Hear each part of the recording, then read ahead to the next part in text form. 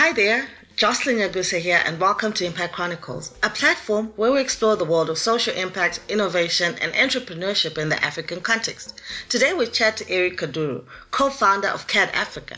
CAD Africa is an agribusiness that empowers girls through passion fruit farming and has changed the state of subsistence farming in rural Uganda. My wife and myself started a farm on some land that I had inherited. And as we started this process, we quickly started getting familiar with the realities of actually working in agriculture. So realizing that a lot of the market is controlled by traders. So all the farmers who are growing things that are very perishable goods, such as tomatoes and peppers, things that we were growing on our farm, were being held hostage to price manipulation of the traders. So someone rides his bicycle, 2.5 hours to get to the market.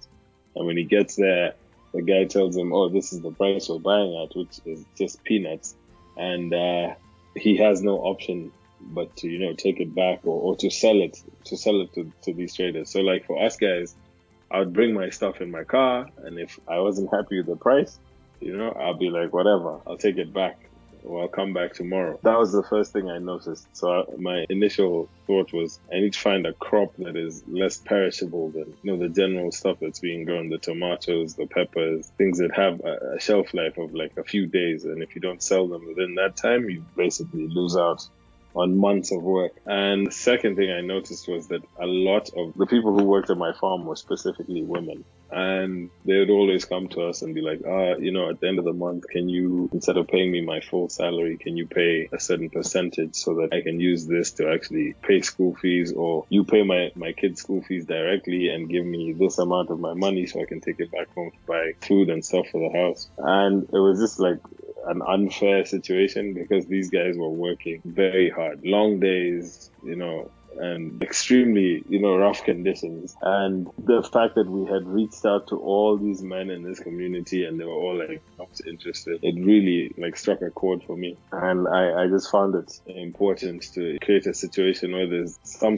sort of balance in how the system works, especially for women in these rural communities. And, just a bit of background, my dad died when I was really young, and my mom was educated enough and fortunate enough to put me and my 3 brothers through school. That idea of having a female in charge of the household they're more likely to try and create a better situation for their kids and develop the household, the family units. And I had seen a lot of the guys in these communities just misusing and underappreciating the women that they lived with. So that was my thing that pushed me in that direction.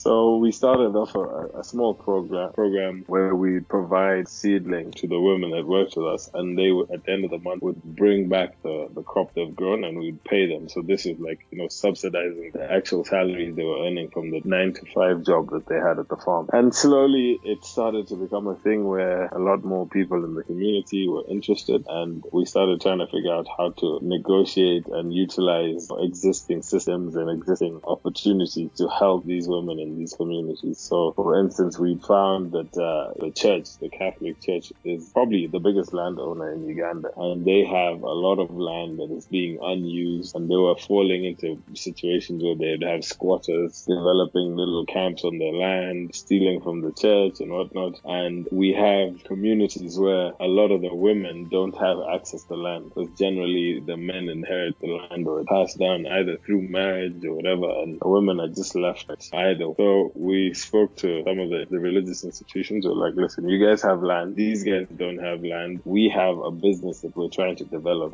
growing this particular crop. Why don't we all come together and work in unison so that we can all benefit from this situation? So the women will get the land. In turn, they'll be very happy with the church. The church is then helping the community. And then my business doesn't have to go out and acquire large tracts of land to expand what I'm doing. So that's how it started. And then slowly we started with the Catholic Church, and then the Anglican Church was like, hey, you guys are doing this with these guys, can we get on board? Then all of a sudden we started working with mosques, and then it became community landowners, and then it's just grown from that. It's really nice that the community then started reacting and trying to be more proactive. Very good. Yeah. How exactly does it work?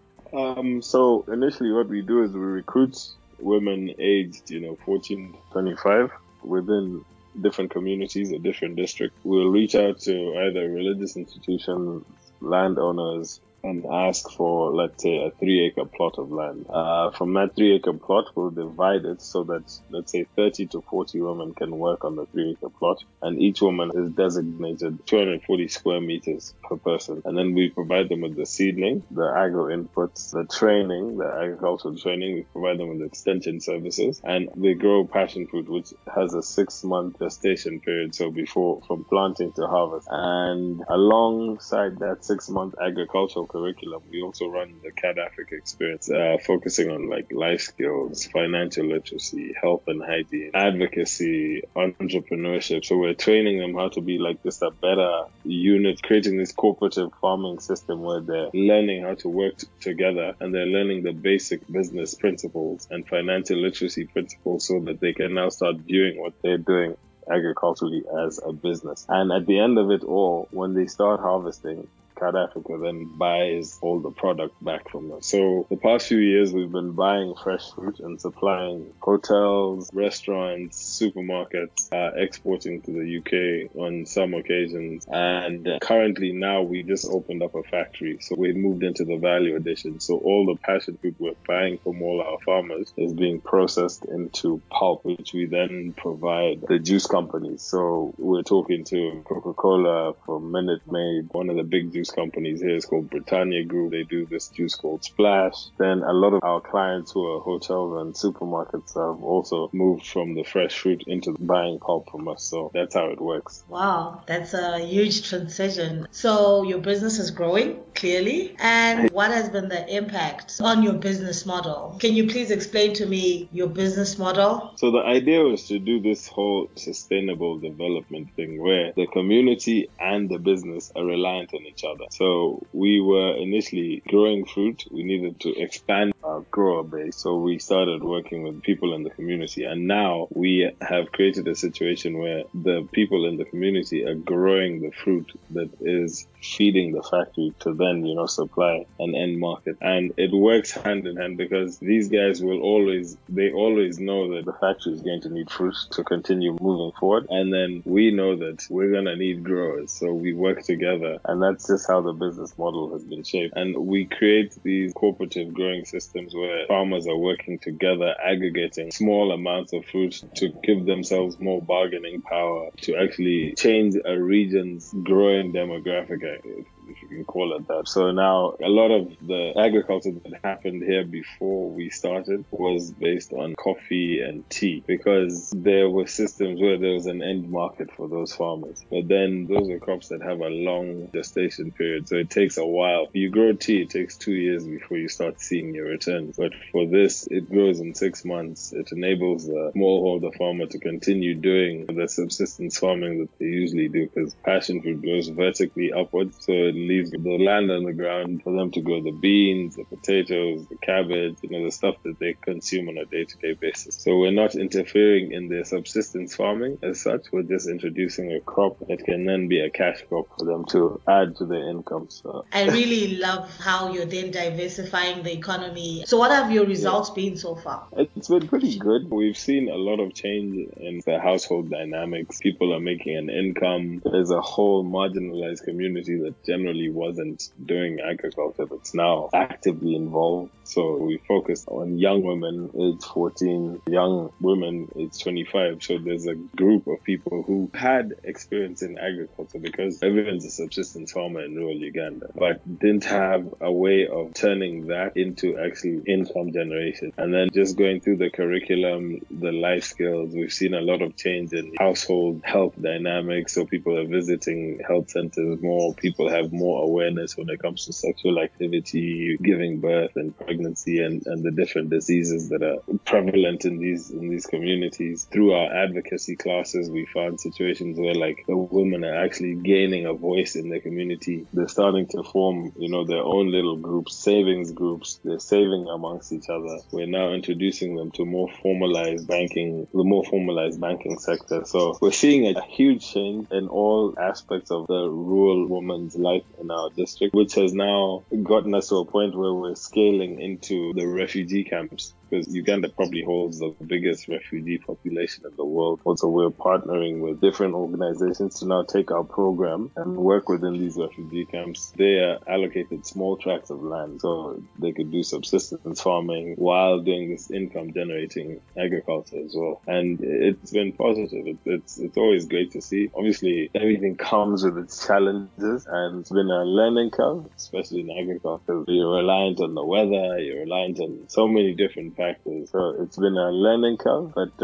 we're on a steady growth trajectory. That's very good. I love that people are not really living hand to mouth anymore, because that's really the biggest struggle when it comes to subsistence farming. You did mention your results on a revenue perspective for your business, the passion fruit side of it. How is that going? It's been good. Obviously, we've had our down seasons where things that are well beyond our control happen. A huge example would be early 2018, the government introduced this huge program where they were just handing out seedlings to the farmers. And that created a situation where there was an influx of fruit, which crashed the price of passion fruit. And this hadn't happened since the early 90s. And it just happened at a time where we now have a commitment to thousands of farmers we work with based on prices that we've signed contracts for, and we lost quite a bit of money. So we continue to abide by the prices we had put on paper, and that passed. And if we had been at the stage we're at now, where we are now manufacturing and doing the value add, it would have been fantastic, because we'd have had this influx of fruit that we could then process, store, sell, export. But at that point, we were still in the fresh food business, and it was a difficult time. But generally, it's been pretty good. Alongside making the fruit into pulp, we discovered that there are other avenues for using the waste product. So we're trying to create this whole zero waste situation where everything we do is utilized. So from the shells, we're now creating organic fertilizers, some for animal feed. We're just in the process of moving into pressing the seed into oil. It's an essential oil that a lot of cosmetic companies actually buy to use for either shampoo, fragrances, for perfumes, for different oils and beauty products. So we're starting to see a clearer path to financial stability, but it's a learning process. So what have been your biggest lessons so far? For me, agriculture is a slow, painful process, but if you persevere, you'll be good. When it comes to doing things that are agriculturally, relevant or related, you need to have the right people on board. When we started, there was a lot of Google farming where we look up that. But then at some point, we're like, okay, we need an agronomist. We actually need someone who has a background in this, who can identify disease, who can identify problems before they happen. And you don't want to be constantly putting out fires. You want to be in a situation where you can prevent them at the beginning. And try and be strategic with your partnership. The people you're working with have to see the vision the same way you see it. And your highlights? It's generally seeing that change in the community, seeing these young women become economic drivers. Like one specific example I always give that to me is just the epitome of how a woman can change a community. So we had one site in our earliest sites, and there was this one girl called Beatrice. And Beatty noticed this trend in the group of girls she worked with. A lot of them had kids, young toddlers between the ages of 1 and 3. And during the agricultural days, they didn't have anything to do with the kids. So she started this under the tree nursery school, and she started looking after the kids of the girls within her group. And she'd do like a barter trade. She'd be like, okay, you guys, instead of paying me cash, what we'll do is I'll take some of your harvest at the end of when we begin harvesting, to pay me back. And her little under the tree nursery school grew from just like, let's say 10 kids. She has now 70 children going to this nursery school that she created, 7 other girls. And she saw the opportunity, saw the benefit it would create for the rest of the girls in the group, and then just had a business idea and made it happen. Now she runs a daycare, and alongside her passion fruit farm. That's incredible. So what do you envision for the enterprise in your future years? So now we're looking at expanding. Like, as I said, we're looking at expanding into refugee camps, creating this situation where we can grow the passion fruit business, probably moving into setting up different processing facilities across the country, and hopefully regionally in the next year or so. And we want to get our products out to the international market, not just supplying the local juice suppliers and hotels and supermarkets in Uganda or Kenya, Tanzania. But we're looking at trying to get this product out to the States, to Europe. The story of what we're doing transcends East Africa. Lastly, what advice do you have for any aspiring or existing social entrepreneur? Research, research, research, research, and just persevere. So know what you're doing, learn what you're doing, just make sure you understand it fully. Because there are a lot of things that people say there's areas you can jump into because you see this gap, but you need to understand how that gap can be filled and how to make that thing work before you jump in and do it. And, I'm not saying don't jump in and do it. Don't, if you have a dream, go for it. But then once you're there, you now have to stick with it because you're going to have days where you're just like, I can't. Why am I doing this? I could go back and do whatever else I was doing before, get a job. But you just need to be, you need to be hungry and persevere. Just fight through the hardest times, and I think you'll be good. I hope you enjoyed today's episode and you will join us again. But in the meantime, follow us on social media, subscribe to our newsletter, and spread the word. Till next time, bye.